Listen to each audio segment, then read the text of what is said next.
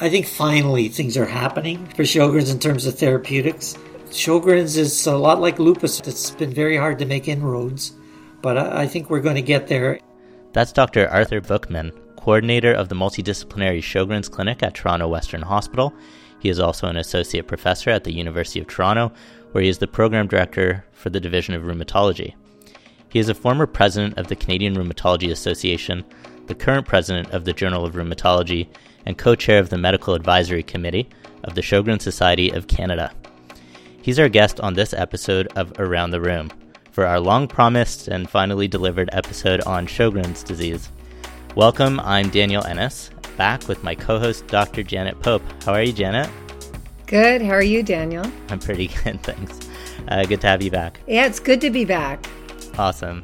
Well, before we get to our guest, I want to announce some upcoming episodes on a whole bunch of interesting topics. We have another French episode with host Dr. Hugues Allard-Chamard looking at ultrasonography in rheumatology. We're also going to be working on a medical mysteries episode for you.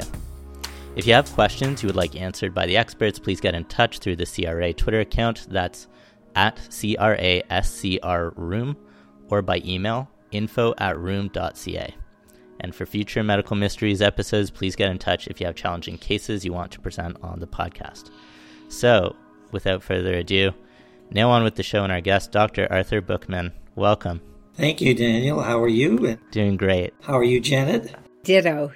We've been looking forward to having a conversation with you for quite some time because Sjogren's is something that, even though we bump into relatively frequently, I think it's something that through training I may have learned shockingly little about.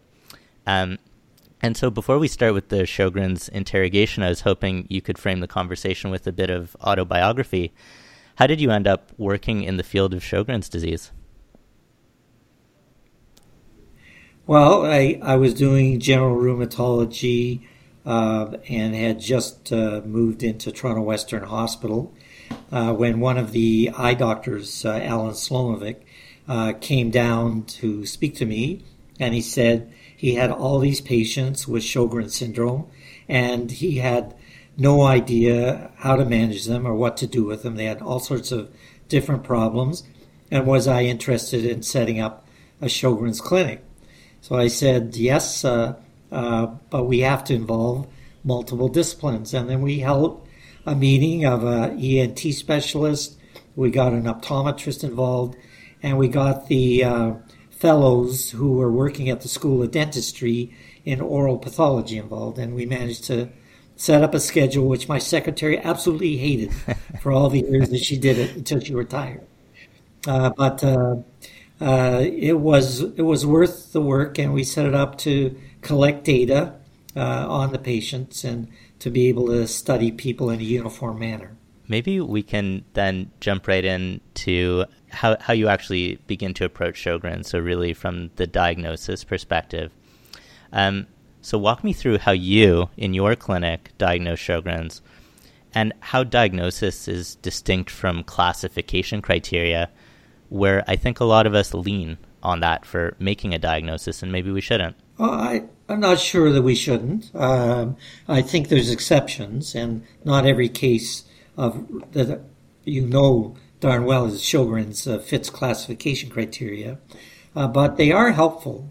I, of course, take the usual history and do the usual physical examination, but one of my pet peeves is the fact that nobody in practice actually measures Schirmer's test or does an unstimulated salivary flow test.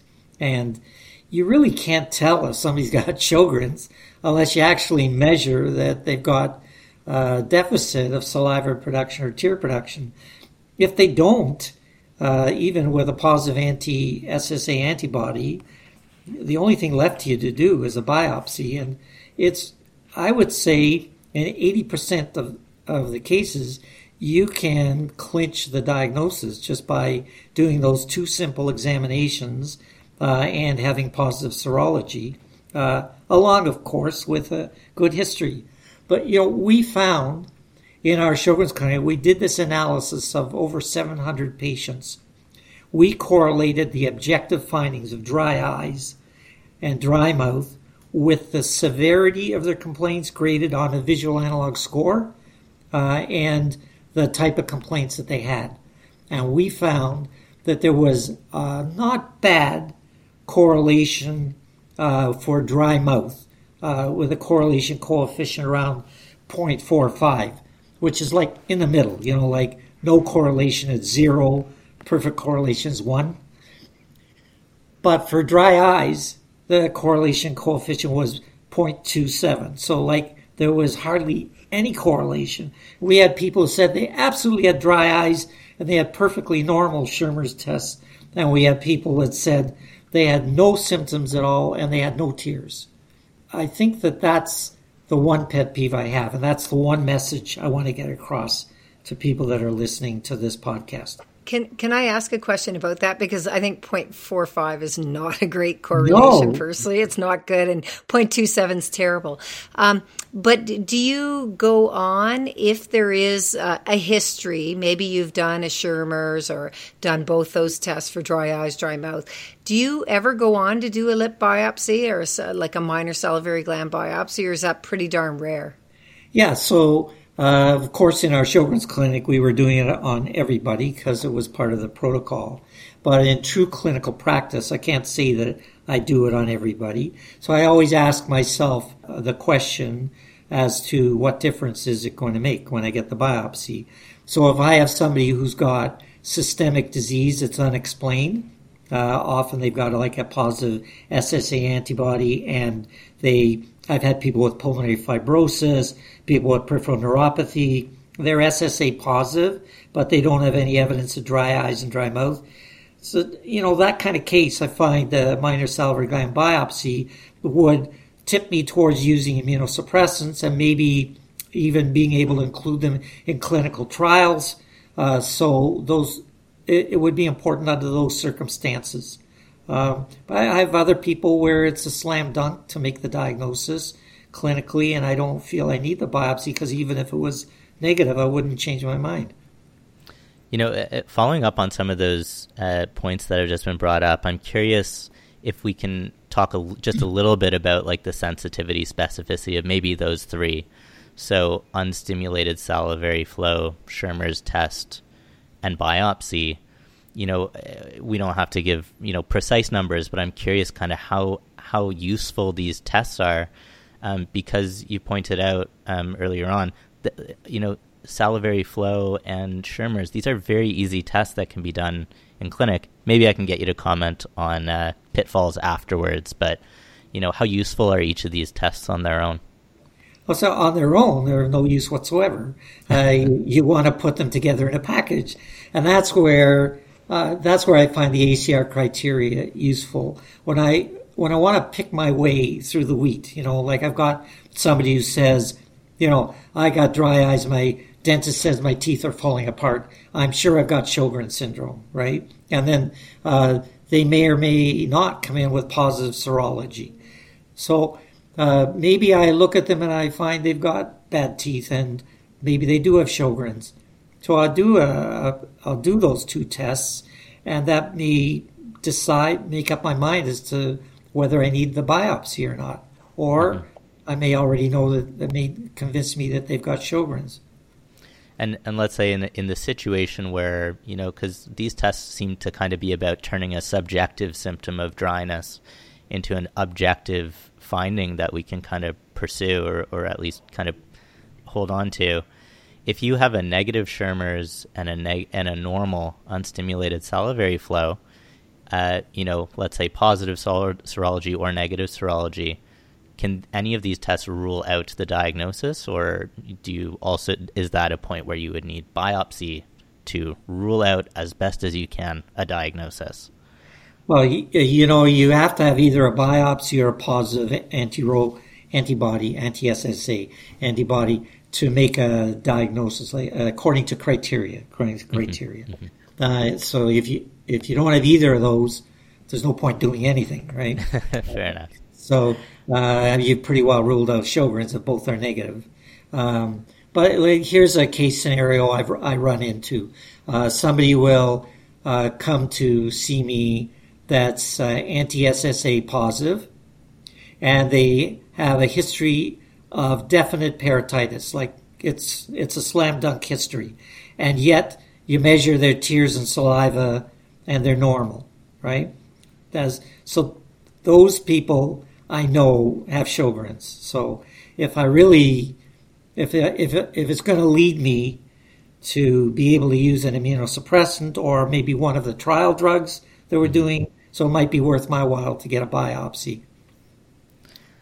So let's make sure that I'm actually doing these tests right. So for a Schirmer's test or an unstimulated salivary flow, what are some of the pitfalls that you see, trainees or even staff rheumatologists doing?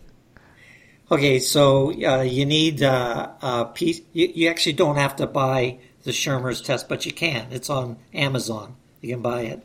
But you can make it yourself. It's like filter paper, Wattman Type 2 filter paper, 5 millimeters wide, 35 millimeters long. You fold it at one end, and you put the little tab at the end in your eye between the middle and the outer third of the lower lid. So you put it here and the other side. You have the patient close their eyes. It's the standard way of doing it, eyes closed.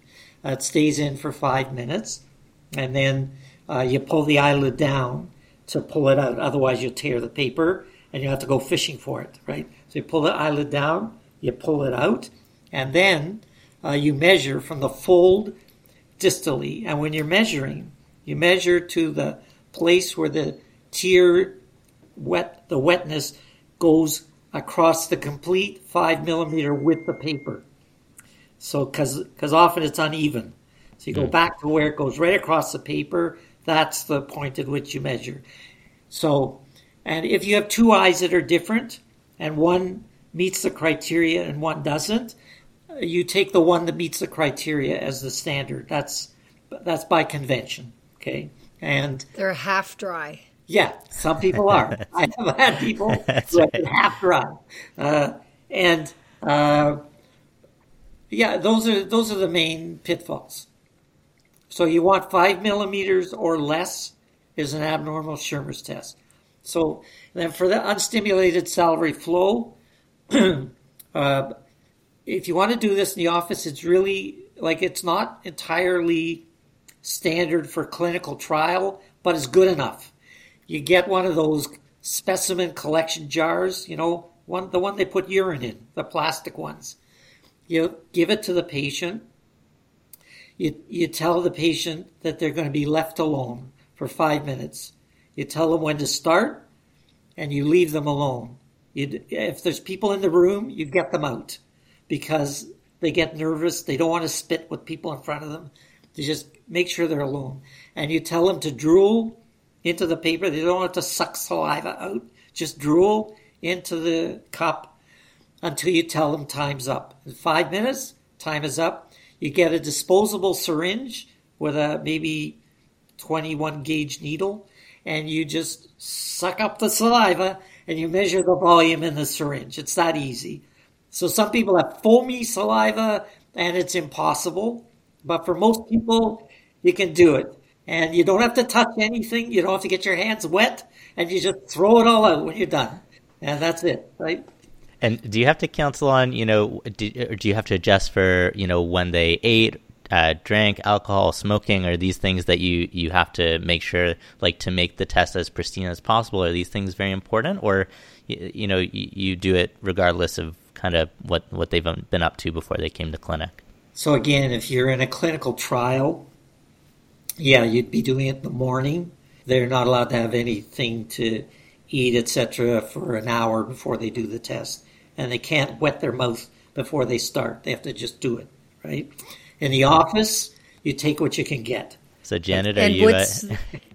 I know, I can honestly admit I haven't done a Schirmer's in a long, long time, but I do look at SSA, SSB, Rowan Law, and the history and feel if their carotids are swollen, look to see if their tongue is dry. So I'm not doing the accurate stuff, but I've never done the salivary flow. So what would be the normal amount that someone should get? And is it age adjusted? No, it's not age adjusted.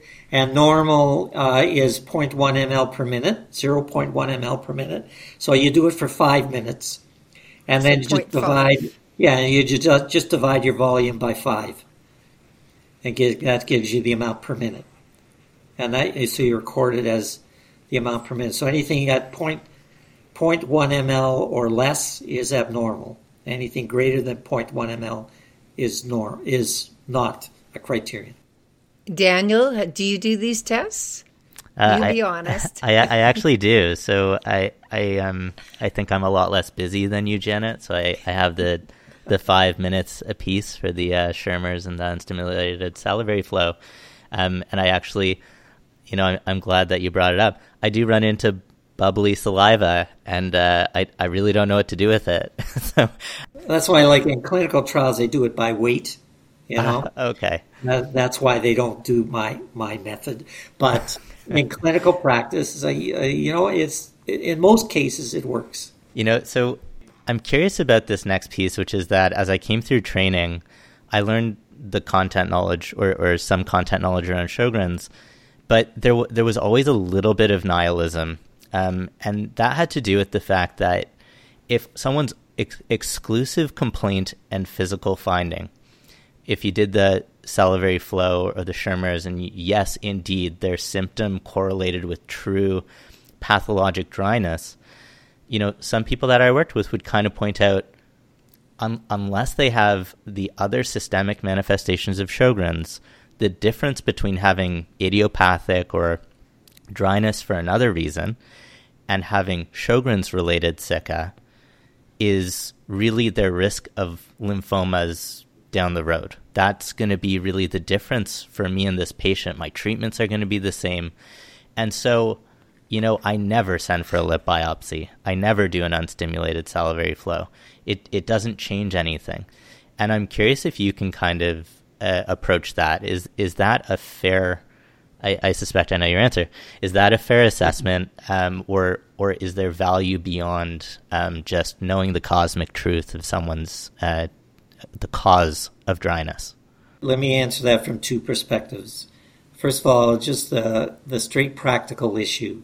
Say somebody presents you with dry mouth and they have Sjogren's syndrome.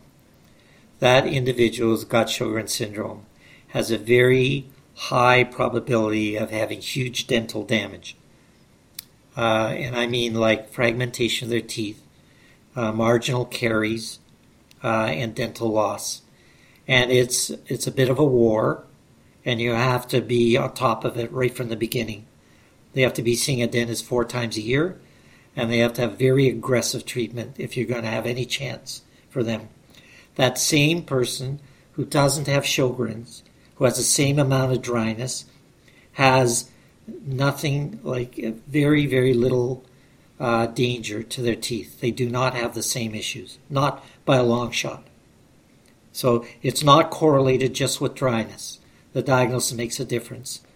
As far as eyes are concerned, the vast majority of people can be managed just with artificial tears, but it's mainly the Sjogren's patients that run into filamentary keratitis, corneal ulcers, and refractory disease. And knowing that it's Sjogren's again will let you step up your game. Autologous serum tears, scleral contact lenses, and corneal bandages, and whatever else that we've got. And there's going to be more coming down the line.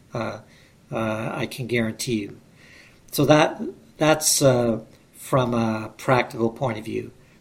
And the other thing is that what we're learning when we're doing clinical trials is that people have a very impaired quality of life with true Sjogren's syndrome. And it correlates with things that you don't necessarily look at as a clinician, such as the degree of inflammation that they have, like the measures of high gamma globulin, high sedimentation rate, correlates with a tremendous sense of fatigue. And again, I think that we're going to have agents that are going to be able to affect that and improve quality of life. And those are people that don't have target organ damage, like, lung inflammation or peripheral neuropathies. So I think there's a certain practical importance to those things. And a patient would want to know, right? If you just say, oh, this is SICCA, we're going to do the same thing either way. But I mean, I guess the pretest likelihood is that if they feel dry, even though the correlation isn't great, and they show a picture where they've had recurrent parotid gland swelling or some chronic submandibular change, and they're positive ANA, RHO-LA, and their ESR is 100, I would still say, well, you need the dentist regularly, you need the ophthalmologist, and if we're going to do a clinical trial, then I have to do some fancy tests. So I would agree that we need to know, and I guess it's how much do you delve in? Yeah, well, I mean, you can say that about every disease. Yes, yep. Before we move on to picking your brain about treatments, I had some questions about the salivary gland biopsy.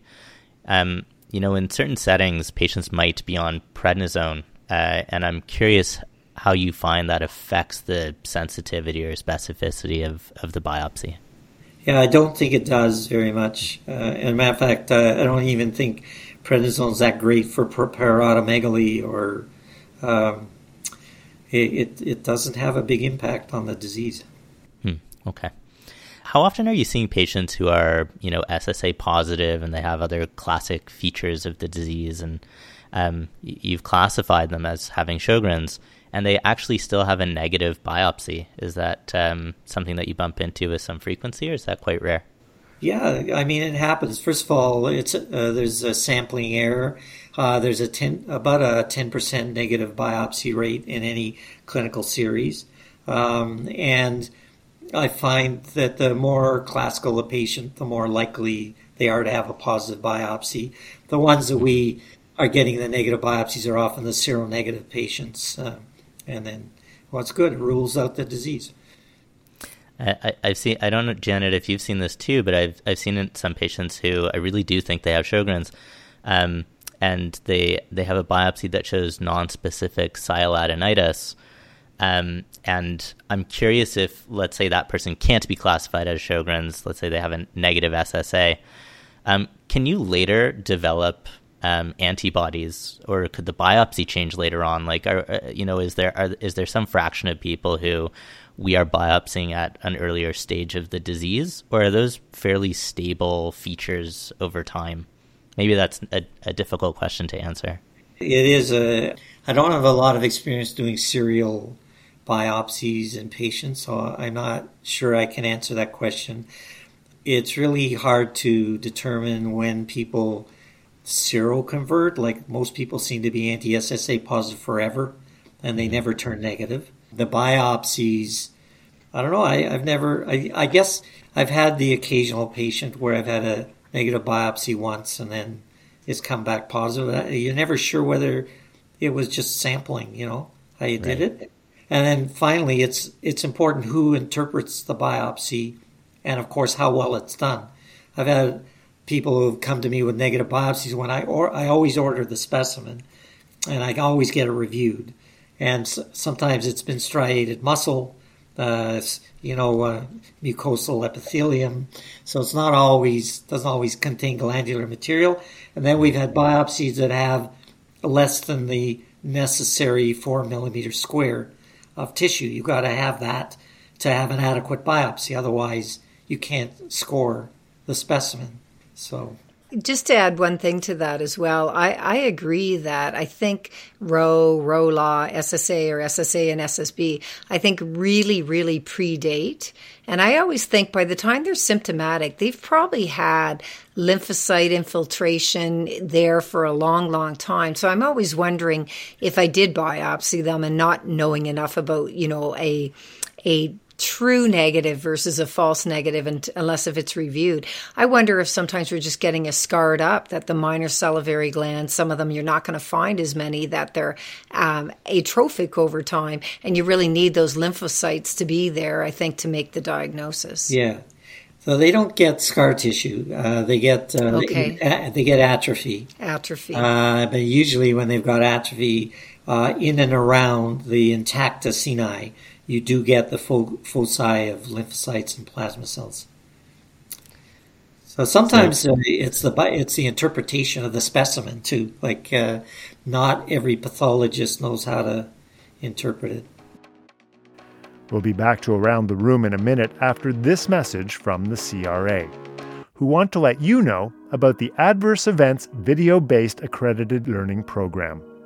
These modules have been designed for rheumatologists to improve their understanding of adverse events during the treatment of rheumatoid arthritis.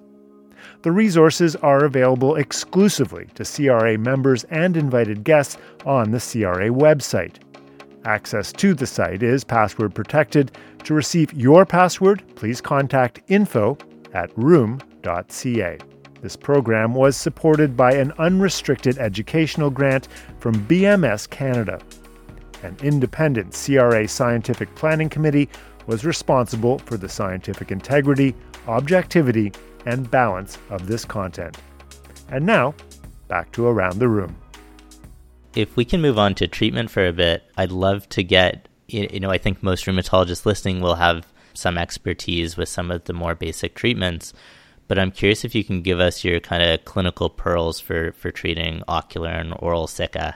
Okay, let's start with dry eyes because you can do more for that. So dry eyes, we usually, of course, start with the artificial tears, and it's important to tell people that they should use those like tear gel at night, because a lot of people forget to do that.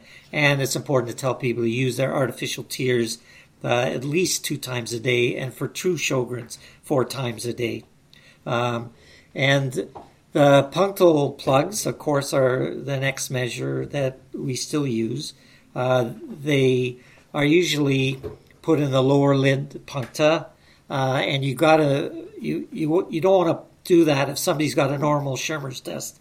That's one time when you want to do a Schirmer's test before you let them get them put in, because otherwise they walk away with overflow tearing all day.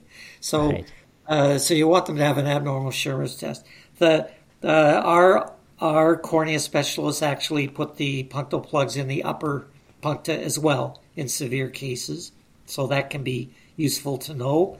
And fitting the punctal plugs is really important. If they're too big, they cause inflammation and problems. And if they're too small, they fall out. So then after that, we usually, of course, we use Restasis and Zedra. I don't know how good those preparations are. I think they're helpful maybe for the inflammation that arises from dry eyes and dry mouth, but I don't think they cause more tear production really. And then after that, we go usually on to autologous serum tears. So there they draw the patient's blood. Usually you can get this done by compounding pharmacies. So they divide the serum into aliquots, and you put most of the aliquots into the freezer. You keep one in the fridge, and they use it until it runs out. So they're usually good for about 3 months, and then they have to do it again. It costs somewhere between $150 and $300 to do it. After that, it's difficult to know what to do. Alan Slomovic, who is the cornea specialist that I work with, is finding a lot of success now with platelet-rich plasma. So he's been using that. He's just starting a trial on it, but he swears by it. He thinks it makes a big difference. So we'll see if that makes a big difference. Yeah, and then the other thing that I find really, really helpful is enclosed glasses. So you can actually buy them on the internet. So these are glasses that prevent evaporation of your tears and prevent the air from getting to the eyes. They don't look bad, and they're good for, watching TV, reading the paper, if you go to a movie and turn out the lights, put them on, so they can be very useful as well. So for dry mouth, of course, most patients in the end are relegated to using sips of water. There's a variety of artificial preparations that I would say are of dubious benefit. A lot of people like the Biotine products, and so they use the spray during the day and the mouth rinse, and there's a gel they can use at night. And the Xylemelts lozenges I find are really a big hit with the Sjogren's patients. So those are these lozenges made of xylitol that have a sticky back on it, and you stick to the outside of your molar before you go to bed at night, and it stimulates saliva all night. So that's been very popular. As far as the stimulating saliva with pilocarpine, again, not a big hit. Like a lot of people give up on it. It doesn't work if you're too far advanced, and it causes a lot of sweating. But some of the Sjogren's patients do hook onto it and like it. I very rarely have anybody on the full 4 pills a day that they did in the clinical trial. And then finally, it's the care of the teeth and the parotitis. For the parotitis, the most important thing is to massage it once a day to drain it. From the angle of the jaw forward, just to make sure the ducts are empty of saliva and they don't sit there and fester and turn into jelly and block things. So that's really important. As far as the teeth are concerned, the only thing that's got a modest benefit is fluoride. It's the only thing that makes a difference. There's MI paste and there's all sorts of other preparations, but the only proven benefit is from fluoride. So you had actually mentioned the glandular involvement. I'm curious about acute versus chronic, parotid involvement. The EULAR guidelines do break it down into acute and chronic. And I always thought of acute glandular swelling as an issue with stasis or superimposed infection. But the guidelines suggest considering immune suppression in that situation. So is acute parotitis in Sjogren's disease, is that an immune phenomenon, or is that kind of a result of the stasis and dryness? I'm curious what your take on that is. My take is that it's usually due to stasis and dryness. I think they usually get inspissated, dried out saliva that plugs the ducts, and then everything piles up behind it. Or they get bacteria ascending the ducts. Can I ask a question too before we get into chronic parotitis? Because that we might want to hear about too.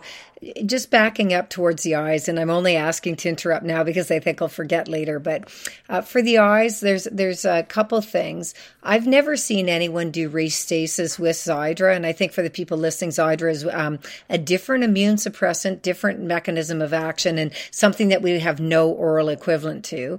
I've never seen them combine it. I'm not sure why not. Maybe cost, maybe they just don't do that, number one. And number two, I've seen more people lately, and I'm talking by the cornea specialists, not optometrists, not us, but the people that are really experts in cornea, sometimes trying to settle down their eyes, I guess, if they're really inflamed with steroid drops. And I never used to see that till the last few years. So I guess combining immune suppressant drops, haven't seen it. I don't know if you have. And also, have you seen that maybe there's a change in how they think about the severe dryness, giving steroid drops to get things going? Yeah, I should have mentioned that. Yeah, we do. We use Lotamax or other topical steroid preparations.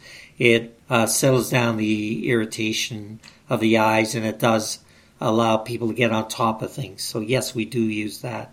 As far as combining lifitegrast, which is Xiidra, and cyclosporin, which is the stasis drops, nobody's done it. I don't know if there's an advantage to doing it because I'm not sure it really causes increased production of tears. Like I think it's for the irritation that you're getting, and they sting, both of them. So maybe we'll do that trial, Janet. Maybe we could.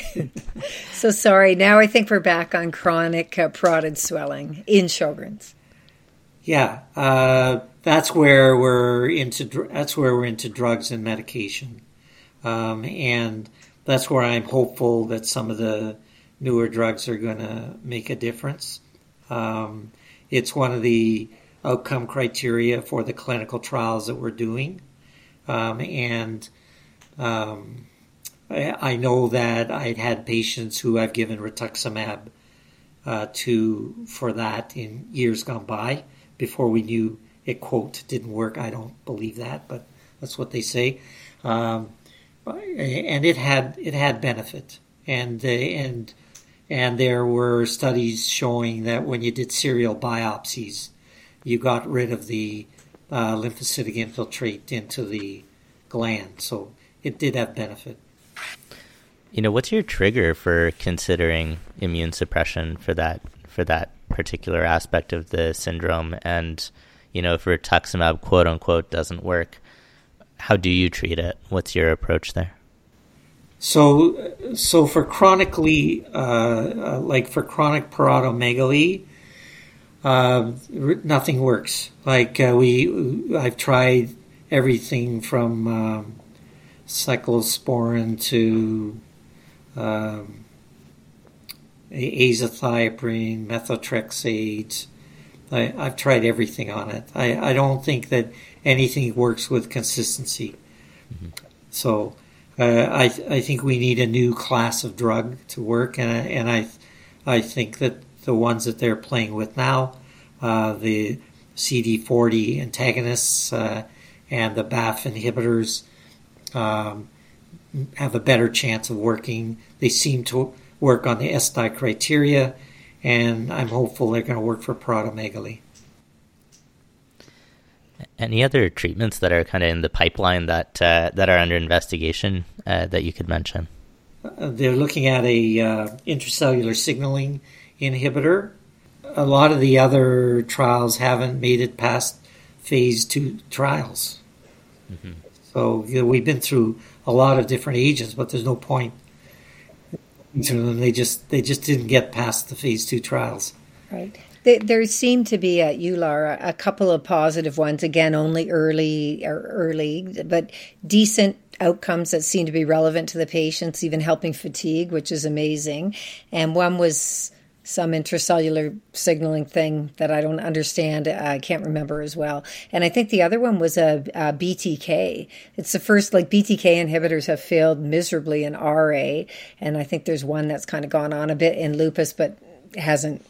We'll see if they get into phase 3. But there was a BTK inhibitor presented, I think, both at EULAR and at ACR that I think is going to phase 3. So I guess there is hope, different mechanisms of action, giving quality of life as well as, I guess, some objective improvement for our patients. That'd be great. Yeah, there were some trials of Bruton kinase inhibitors that didn't work, so it would be good if they do have one.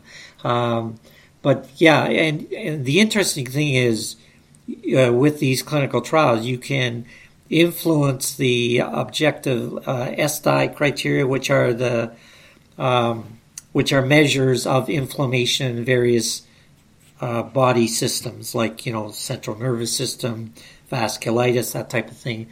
You can influence those a lot better than you can influence the subjective criteria called the SPRI. It's very hard to shift that.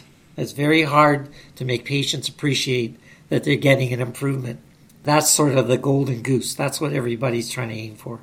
That's interesting. So some of these medications are better at treating the disease than they are at treating the actual experience of the disease. Right. Wow. But I guess if you're inflamed and dry and you still are atrophic glands and the inflammation goes down a bit, there's probably a set point where it's going to be difficult to have enough tears or saliva. So I would wonder if some people are just too far gone. That if we got them, we don't, and we didn't have things to offer them back then, but maybe 10 years earlier that they might be doing something, which I think is a segue to where is it appropriate to think of hydroxychloroquine, leflunomide, none of the above, both of them. What are your pearls on, I use hydroxychloroquine beyond, I guess, leukocytoclastic vasculitis and inflammatory arthritis. Is there any reason beyond those manifestations to think of hydroxychloroquine? Thank you for bringing that up, Janet. Another pet peeve. Mm-hmm. There's 3 double-blind controlled trials on hydroxychloroquine showing that it does not work for dry eyes, does not work for dry mouth, does not work for fatigue. So those are not indications. So just making a diagnosis of Sjogren's is not an indication for hydroxychloroquine. It works for arthritis. It works for cutaneous vasculitis. It works for, a few mild objective end organ inflammatory problems, but it does not work for the basic issues of dry eyes, dry mouth, and fatigue. So thank you for bringing it up. If some of those manifestations may actually just represent disease that has probably been in process for years, and diagnosing early on might, putatively make a major difference, what are your thoughts on the value of the early Sjogren's panel? Are you impressed by any of the literature around that? No, I'm not. And that's why they haven't been taken up as useful tests for diagnosing Sjogren's by any official body around the world. Most of those tests do not have a high enough sensitivity and specificity to be usable, and they can lead you down the garden path. Can I ask a tough clinical question? What do we do, if anything, because I'd love to make these people better, but there's the stocking glove peripheral neuropathy where I think nothing works, but maybe we can give them Lyrica kind of drugs to help symptoms. But some of those neuronopathies where these people are going to fall over or maybe be in the wheelchair, and some of them are very rapidly progressive. Do you, other than, throwing a lot of hope their way, do you consider IVIG or cyclo or Retox, or is there anything we can maybe consider until we have trials? I don't think we're going to have trials ever specifically in that area, but if we had a positive drug that looked like it was potent, we might think of it. But do you have an approach to some of these more severe peripheral nerve manifestations? So these people that are falling over themselves, they have ganglionitis. Yes. And it's been shown, it's a true entity pathologically, and with MRI, you can show there is inflammation and damage and atrophy of the nerve root ganglia, and that occurs with Sjogren's with unusual frequency. So it's yes, I treat them with everything. I hit them with steroid. I start them in IVIG. I've treated them with Myfortic and Cellcept. I hit them with everything. I've had some response, but they are very hard to influence. Some of them are rapidly progressive and land up with ataxia, and young people. And then there are others that are very, very slowly progressive. So the ones that are rapidly progressive maybe have I don't know whether they have a better chance, but I've seen a response in some of those.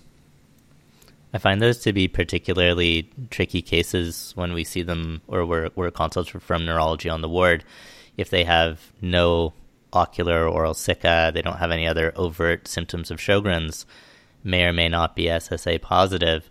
If that's an SSA negative patient, would you go on to a lip biopsy of that person, even if they don't report any symptoms and your other objective testing is negative? Is that someone in whom a lip biopsy is truly worth it, because you might be able to actually, achieve a diagnosis of Sjogren's?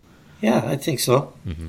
like the current criteria for, like the classification for criteria were meant to pick up exactly these cases of uncertain connective tissue disease where nobody knows what's going on, because there are a number of these cases that have Sjogren's. Right, and we get consulted on stuff like that. They say it's not Guillain-Barré, something's going on. They think at the ganglion level, and their RF is twice normal, and their ESR is not sky high, but a bit elevated, ANA positive, but ENA neg, and that they're the people that I think we do get the consults on, and because I think it might help in aggressively trying to treat if it's in our wheelhouse, but also for prognosis, because it's pretty devastating, a ganglionopathy. And I agree, Art, that you have more experience, I'm sure, than all of us combined who are listening, but it's just so important to make a diagnosis and get on with something, because otherwise I think the outcome is just so miserable. Yeah, I agree. So just before we wrap up, I'm curious if you have any other final thoughts for the listeners. I think finally things are happening for Sjogren's in terms of therapeutics. Novartis has got 2 drugs that have come out that look like they're into phase 3 clinical trials. I think they're going to go to market. They may not turn everybody around, but at least they're getting at the basic pathogenesis of the disease, and I think they're making a difference. Sjogren's is a lot like lupus in that respect. It's been very hard to make inroads. But I think we're going to get there. And I think Janet sort of hit the nail on the head. The earlier cases are the ones that are going to respond. And even with rituximab, in the earlier cases, we saw increased salivary flow in people that were treated with rituximab. And same thing's happening with these drugs. The earlier cases are the ones that are getting return of saliva. Can I ask one controversial question? Sure. So the trainees ask it all the time, and some of our trainees, in true disclosure, have come out of Toronto and come over to us. So I think the answer I give them might be different than the right answer, or at least an answer you'll give them. But the trainees say to me, we should be doing SPEP every year because we're trying to pick up their lymphoma. And I say, well, if they have a malt lymphoma, it's usually pretty obvious from across the room. And if they had a lymphoma in their lungs, I probably wouldn't pick it up, other than I'd be following their ILD and imaging at times. And I go, I don't think there's many occult lymphomas you're going to pick up that are like no symptoms. So we tend, and whether it's right or not, we tend not to screen other than history, physical. If someone had B symptoms, we're obviously going to investigate weight loss, pruritus, night sweats, things like that. But just a regular Sjogren's person, I must say I don't look beyond history, physical, and a decent physical, some routine labs. I don't look beyond that for screening for lymphoma. Am I in the wrong? And it's okay if I am. It doesn't hurt my feelings. And I might not still change my mind. There are a number of clinical studies showing that there are things that occur with unusual frequency before people get lymphoma. So that includes monoclonal gammopathy, cryoglobulins. Vasculitis is a big one. People that get cutaneous vasculitis are in great danger of getting lymphoma. Recurrent parotid swelling. Low complement. Yeah, those are some of the main things that we see. So what would your practice be if they don't have those things? So they might have, obviously they're going to have a polyclonal. If their ESR is up, they've got a polyclonal gammopathy, and you've determined it's polyclonal. And they when I say just, it sounds like these are really symptomatic patients with dry eyes, dry mouth, but they don't have LCV, they don't have cryos, things like that. Should we look beyond now and then, or mostly just go for our clinical acumen? Well, I'm in the Sjogren's business, so my practice is about once a year. I'll run a series of tests. Maybe that's too frequent. I don't know. The vast majority of lymphomas are in the parotid and in the neck and are curable unless you miss them. So they're very slow and indolent in growth. And if you pick them up, you can cut them out and radiate, and it's usually a cure. Unfortunately, there's a few people that get really bad generalized lymphoma. I don't know if it's any good to pick those up early or not. So those are the ones that you treat them when you can see it, Yeah. Daniel, what do they do in BC, in Vancouver? Largely, I think people, once they have achieved a diagnosis of Sjogren's, are trying to do annual screening, blood work for following their hypergammaglobulinemia, looking for cryos, smear, looking for other features of lymphoma, but always recommending to GP, but also doing it ourselves, a fairly extensive physical exam, looking for that lymphadenopathy or organomegaly. And we do try and pay attention to those risk factors for lymphoma. And I think something that you're driving at, Janet, is even if you find someone who has LCV, do you PET scan that person? These are risk factors. They don't tell you someone has an active lymphoma. And so that's kind of the rub. How long does it predate the lymphoma? That can be really tricky. So luckily we have Dr. Alice Mai, who trained with Dr. Bookman. So she's running a Sjogren's clinic at the Mary Pack Arthritis Center in Vancouver. So I don't need to know the answer to that question. I get to ask an expert. Yep. Perfect. Dr. Bookman, thank you so much for coming on the podcast, sharing your wisdom with us. We've been thinking about Sjogren's for a long time, and it's great to finally have some of those questions answered. Good. I hope it's some help, and remember to do those Schirmer's tests and that unstimulated salivary flow. I might have to change my ways after this and actually do some of the stuff, or actually ask the trainees to learn it and they can do it. There you go. There it is. Your legacy. Yes, your legacy to me. That's it for this episode of Around the Rheum. For questions, comments, and future episode ideas, email us at info@rheum.ca or tag our Twitter account with your questions at CRASCRRheum. Around the Rheum is produced by David McGuffin, Dr. Dax Rumsey, and Erin Stewart. We'd like to give a special thanks to the Communications Committee and the staff of the CRA for all their hard work. Our theme music was composed by Aaron Fontwell. If you enjoyed your time with us, please give us a rating and subscribe so you don't miss future episodes. You can also share this podcast with your colleagues and spread the word on social media. I'm Daniel Ennis. Thanks so much for listening.